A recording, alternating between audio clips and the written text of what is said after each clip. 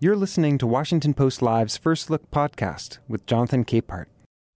Welcome to First Look, Washington Post Live's one-stop shop for news and analysis. I'm Jonathan Capehart, Associate Editor at the Washington Post.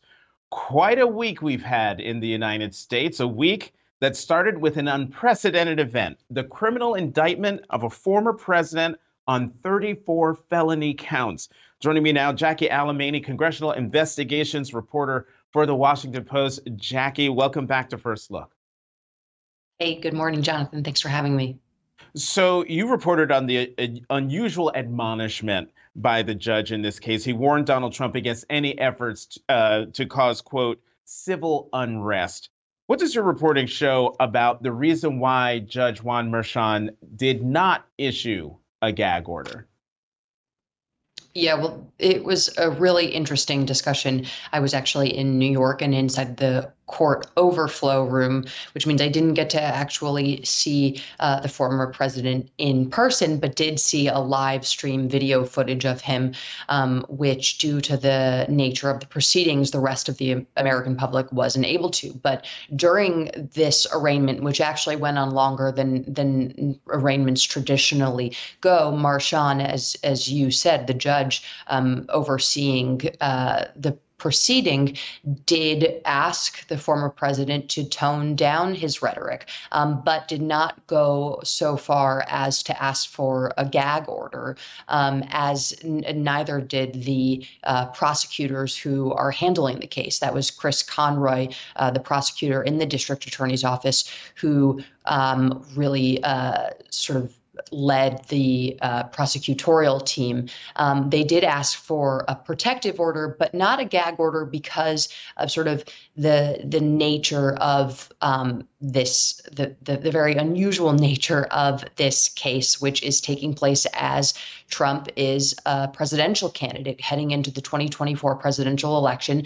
Judge Merchan noted that the president's right to free speech is particularly important during this time as a candidate, and that he did not want to prevent him from defending himself and speaking out against the case, but he did want him to be more cautious and judicious about the kinds of rhetoric that he was engaging in. The prosecutor's team at one point actually handed out tweets as examples of some of this inflammatory and potentially insightful rhetoric. And so, everyone in the courtroom at that moment was well aware what the judge was referring to. Right. And yet, Jackie, hours after his arraignment, Donald Trump unleashed on the judge's wife, and the judge's daughter. Trump's sons have also attacked the judge and his family. There are already reported threats against Judge Merchan and his family. Might this factor into a future gag order? What recourse does the judge or the court have, given what the former president did after the admonition hours earlier in the courtroom?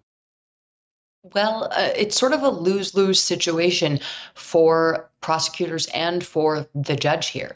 And our reporting on sort of the Trump legal team side of things is that if this judge goes ahead and does ultimately issue a gag order, that is only going to sort of further make Donald Trump a martyr and a victim of this process. They will most likely continue to fundraise off of this case and these proceedings, and highlight the fact, if this judge does in fact implement some sort of gag order, that Trump is being silenced. And that this is just another example of the way that the judicial system is weaponized against conservatives. But what we do know is that if this rhetoric does continue, the judge did say that gives him, as well as the prosecution, an opportunity to come back to the court and argue for some more limits. Also, as well, the prosecution noted that if Trump did not listen to the judge, he could be found in contempt of the court.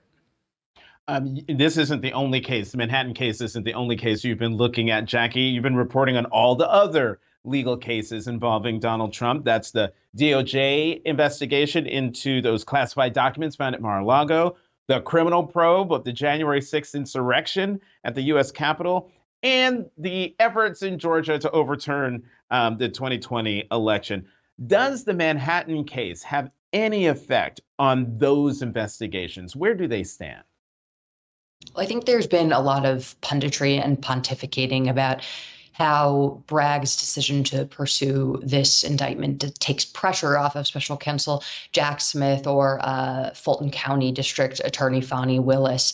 But the fact of the matter is most of these prosecutors are purists who really try to do their jobs without any sort of political considerations. And these investigations are all running parallel to each other and are working as expeditiously as possible, because the reality is that this will ultimately have some political repercussions as we're heading into a 2024 presidential season, where the target of this investigation is undoubtedly going to use this as a repeated talking point to whip up his base and to whip up his supporters. I think the question looking forward is, are these are future court appearances or future trials going to happen in the middle of the primaries, or is it going to happen after Trump has already been the nominee? So these are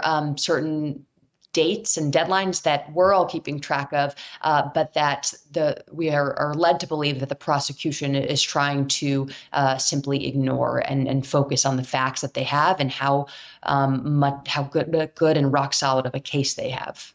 Actually, and that anticipates a question I was going to ask, which is, Special Counsel Jack Smith, Fulton County DA Fani Willis. Who am I missing? There's one more person I'm missing. Or maybe it's Jack Smith has got Letitia James. That's right, New York Attorney General Letitia James. I was going to ask you, do they even care about the political calendar that we're all watching, with the first Republican presidential debate slated for August, with Republican and Democratic presidential primaries kicking off in 2024. If I heard you correctly, they're not paying attention to that. They're paying attention to the law and their legal deadlines in their respective investigations.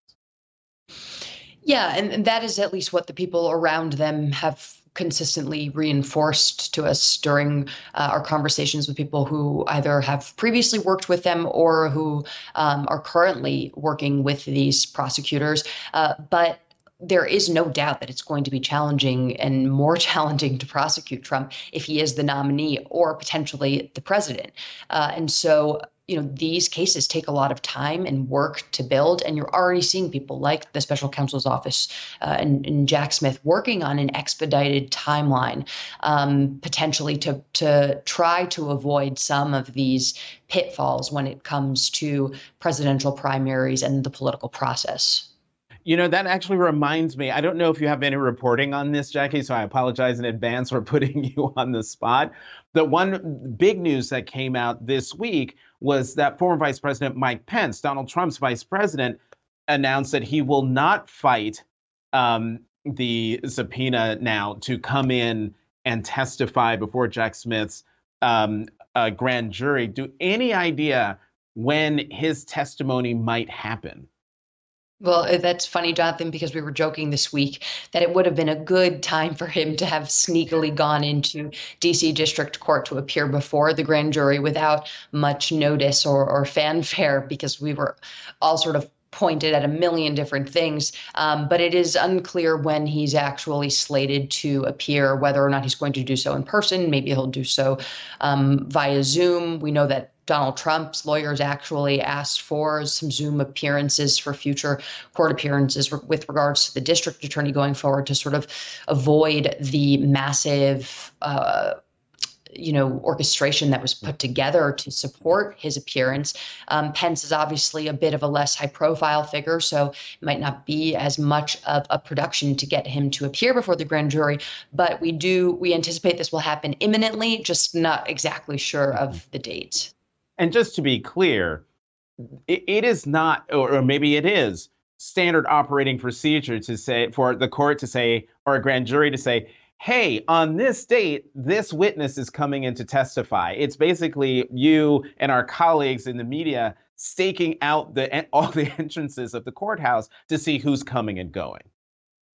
Yeah, I've had some lawyers who are affiliated with these cases joke to me that they have come up with disguises so that reporters don't recognize them when they're walking into the courthouse ahead of their clients. That's incredible. Jackie Alemany, congressional investigations reporter for the Washington Post, as always. Thank you for coming to First Look. Have a good weekend. You too. Thanks for having me. And we're going to keep the conversation going with the Opinions Roundtable in just a moment. Let's go to the opinion side of the Washington Post, where we will find Washington Post Deputy Opinion Editor David Von Drehle and Washington Post Associate Editor Eugene Robinson. Both are Washington Post columnists. Gene, David, welcome back to First Look. Good to be here, Jonathan.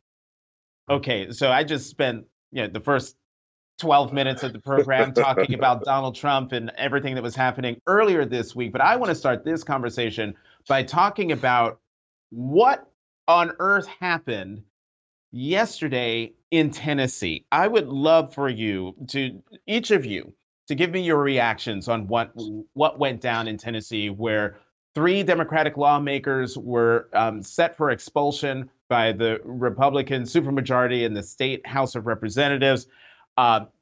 Two young black men, one white woman. The 2 black men were expelled. The white woman was spared from expulsion by 1 vote. David, I'll start with you with your reactions.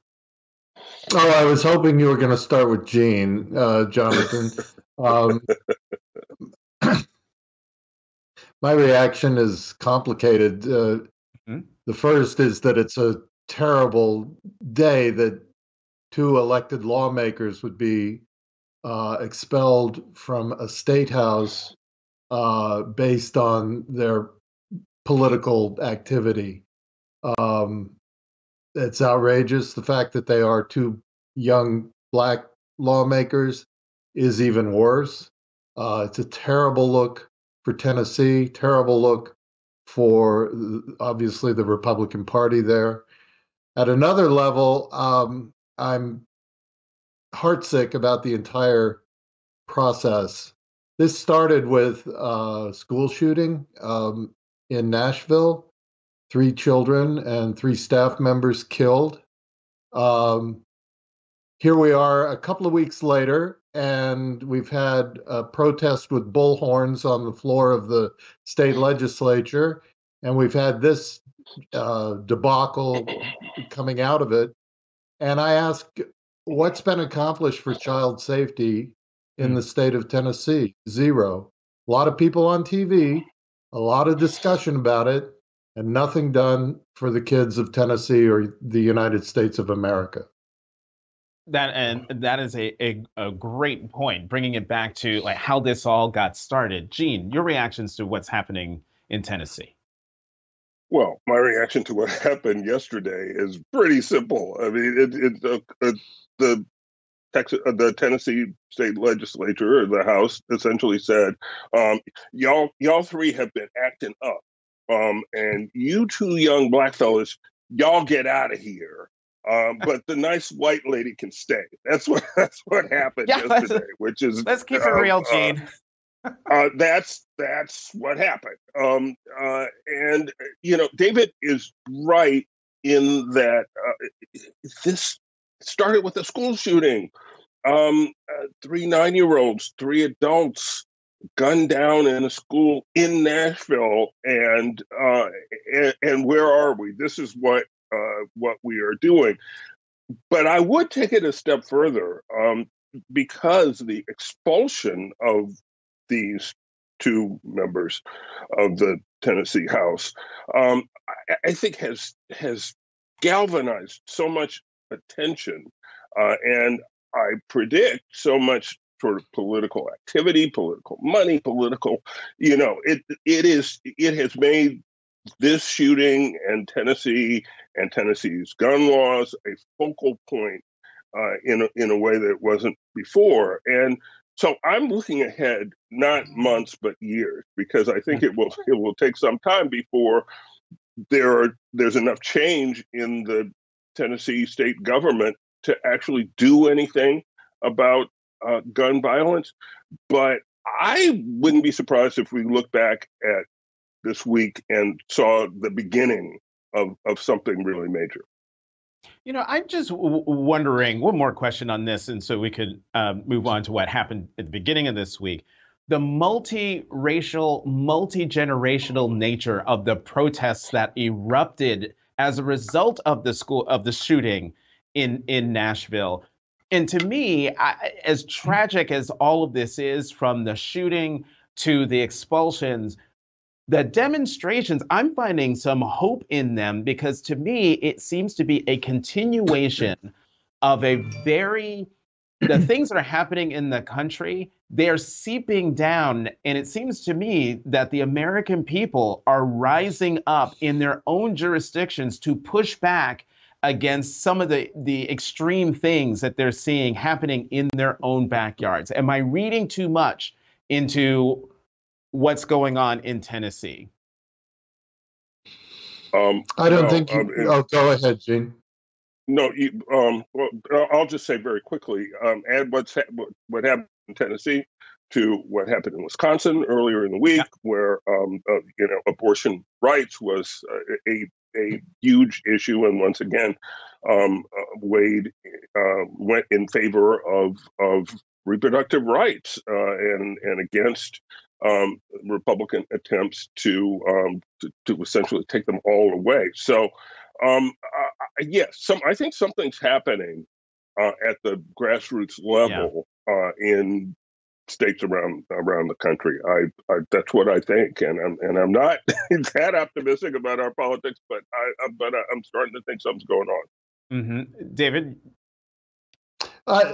absolutely, something's going on. The only thing I'd say is that there's grassroots activity and action and emotion and organizing going on the right as well. And this is the trade-off in a vibrant democracy. And I believe we still have a very vibrant democracy in the United States. Not everyone agrees with me on that, but we're seeing instead of top-down politics, in which elected party leaders in Washington or in the state capitals decide what's going to happen, the agenda is being set from the bottom up. And that looks very different when politics is being done from the ground up. Okay, let's talk about Trump, because now that we have some distance from the circus, a consequential circus, but a circus all the same. How are you thinking about the unprecedented criminal indictment of a former president, Donald Trump? Gene? Well, look, as you and Jackie Alemany pointed out, this is one of multiple investigations that could potentially lead to multiple indictments. And my view was that somebody had to go first, and so it turned out to be Alvin Bragg. I think he makes a compelling case that Donald Trump broke the law, whether it was 34 misdemeanors or 34 felonies. He's yet to prove, but he's got time and some ammunition to prove that, and he's gonna try. And in the meantime, before we get to the next step of this case, we're likely to see, we certainly will see some other court action in which Donald Trump is a defendant, because later this month, a federal court in New York is set to begin hearing a federal civil lawsuit against Trump, filed by Eugene, a writer who claims that Donald Trump raped her in Bergdorf Goodman, the department store, in a dressing room back in the mid-90s, and this is a tort for which she can sue him for damages, and that's what she is doing. And that trial is supposed to begin on April 25th. So once again, you will have at least Donald Trump's attorneys and perhaps Donald Trump himself at a defense table in a court proceeding. So we should get used to seeing this. Yeah, I can't believe I forgot about the Eugene Carroll case where he has to testify. But but David, the Republican Party, like, Richard Nixon's Republican Party was the Law and Order Party. Ronald Reagan's Republican Party was the Morning in America Party. And now the Republican Party is in thrall to a man who said this week that federal police forces should be defunded, basically because of his arrest on Tuesday. Is this Right. really where the Republican Party is?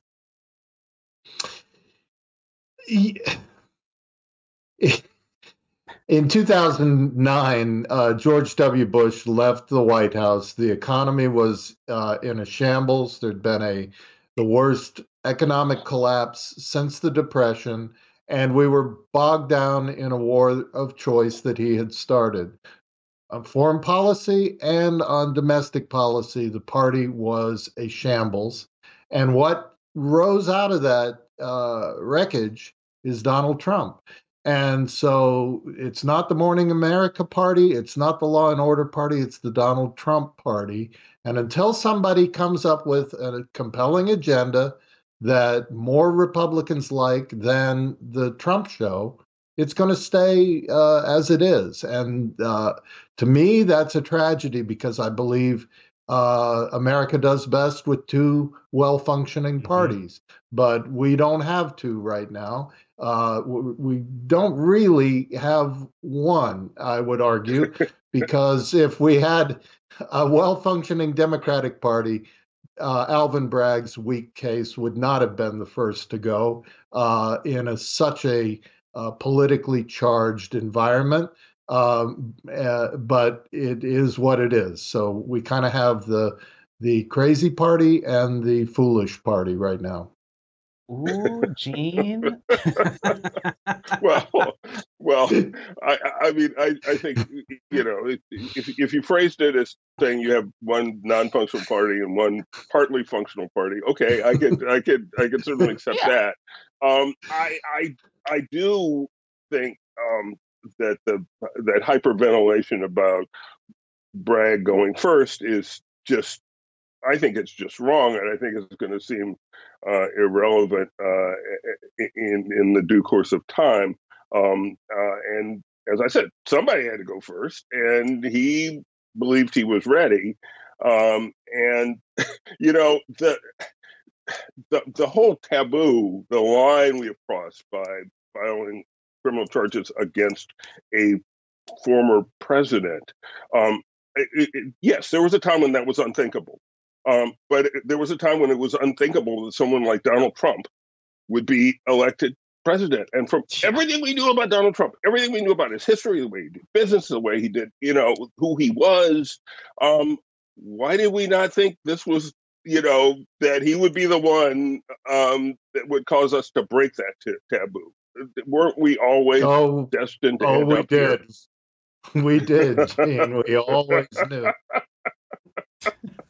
I just want to point out that one legal scholar, Elie Mystal, on MSNBC last weekend during all the special coverage, made an interesting point about why DA Bragg went first. It has to do with statute of limitations, and that he was about to bump up against some, and so that's why he went first. Yeah. But we've got less than 10 minutes left and a lot to talk about. Let's turn our attention real quickly to former Vice President Mike Pence, who announced this week that he's not going to, he's going to go through and he's going to testify before Jack Smith's grand jury, special counsel Jack Smith's grand jury investigation into the January 6th insurrection. David, talk about the significance of that. Well, it's legally important because he has very significant testimony to give about what he experienced inside the Capitol and his exchanges with the president and the people around the president. So in that sense, it's very significant.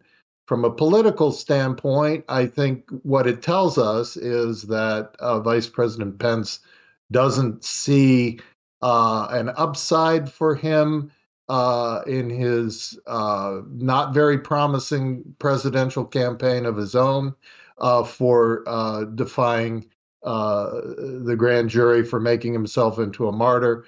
And so he's decided to bite the bullet, move on, and see if time and opportunity presents him with some more promising ammunition for his campaign down the road. Mm-hmm. Let's talk about what I call the earthquake in the Midwest that happened Tuesday night while we were all focused on Lower Manhattan. Voters in Wisconsin and Chicago made their voices heard. David, I'll start with you with Wisconsin, where for the first time in 15 years, there is a liberal majority on the Wisconsin Supreme Court. Am I wrong in thinking that is a political earthquake? Super important.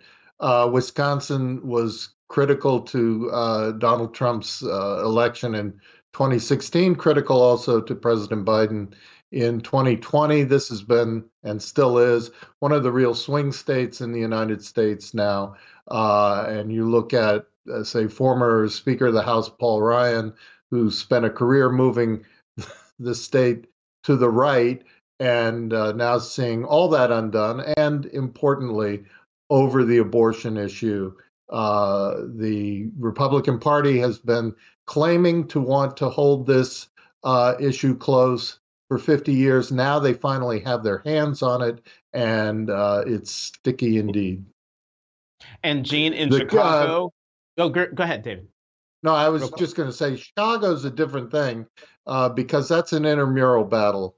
That's Democrats on Democrats, and the progressives did win that one, but I don't see that it has any implications for Republicans who don't basically exist in Chicago anymore. Mm-hmm. But it does, Gene, but the Chicago race does have implications for Democrats because crime was a huge issue in Chicago. It is the reason why the incumbent mayor, Lori Lightfoot, is the first sitting Chicago mayor to lose in the primary in decades. I'm just wondering, what signal does Brandon Johnson's election in Chicago send to Democrats nationwide? Jonathan, I'm going to basically agree with David that it doesn't send much of a message nationwide. And the reason is that in Chicago, there are a lot of issues that intersect, including race. And so, what played? I mean, there's a lot of concern among African Americans in Chicago about crime. There are a lot of African Americans who might prefer, who might question Brandon Johnson's approach to policing, but who might have voted for him because they had more questions about Paul Vallas. And so, exactly so, and whether he was, how much of a Democrat was he? Right. So Chicago's a complicated place. Big city politics in a place like Chicago. And I'm very glad hard you to mentioned, draw a clean message. Yeah. And I'm glad you mentioned Paul Vallas's name because the antipathy towards him among some Democrats was very high. One thing we didn't get a chance to talk about, and we can't talk about it because we're already over time, unemployment, the jobs numbers, 236,000 jobs created in March. Unemployment ticked down 3.5%. In short, the economy is still humming along. David Von Drehle, Eugene Robinson, thank you both for coming to First Look. We're out of time. Thanks, Jonathan. Have a good weekend. Thanks for listening. To always stay up to date with First Look, subscribe to Washington Post Live's First Look on Apple Podcasts or wherever you listen.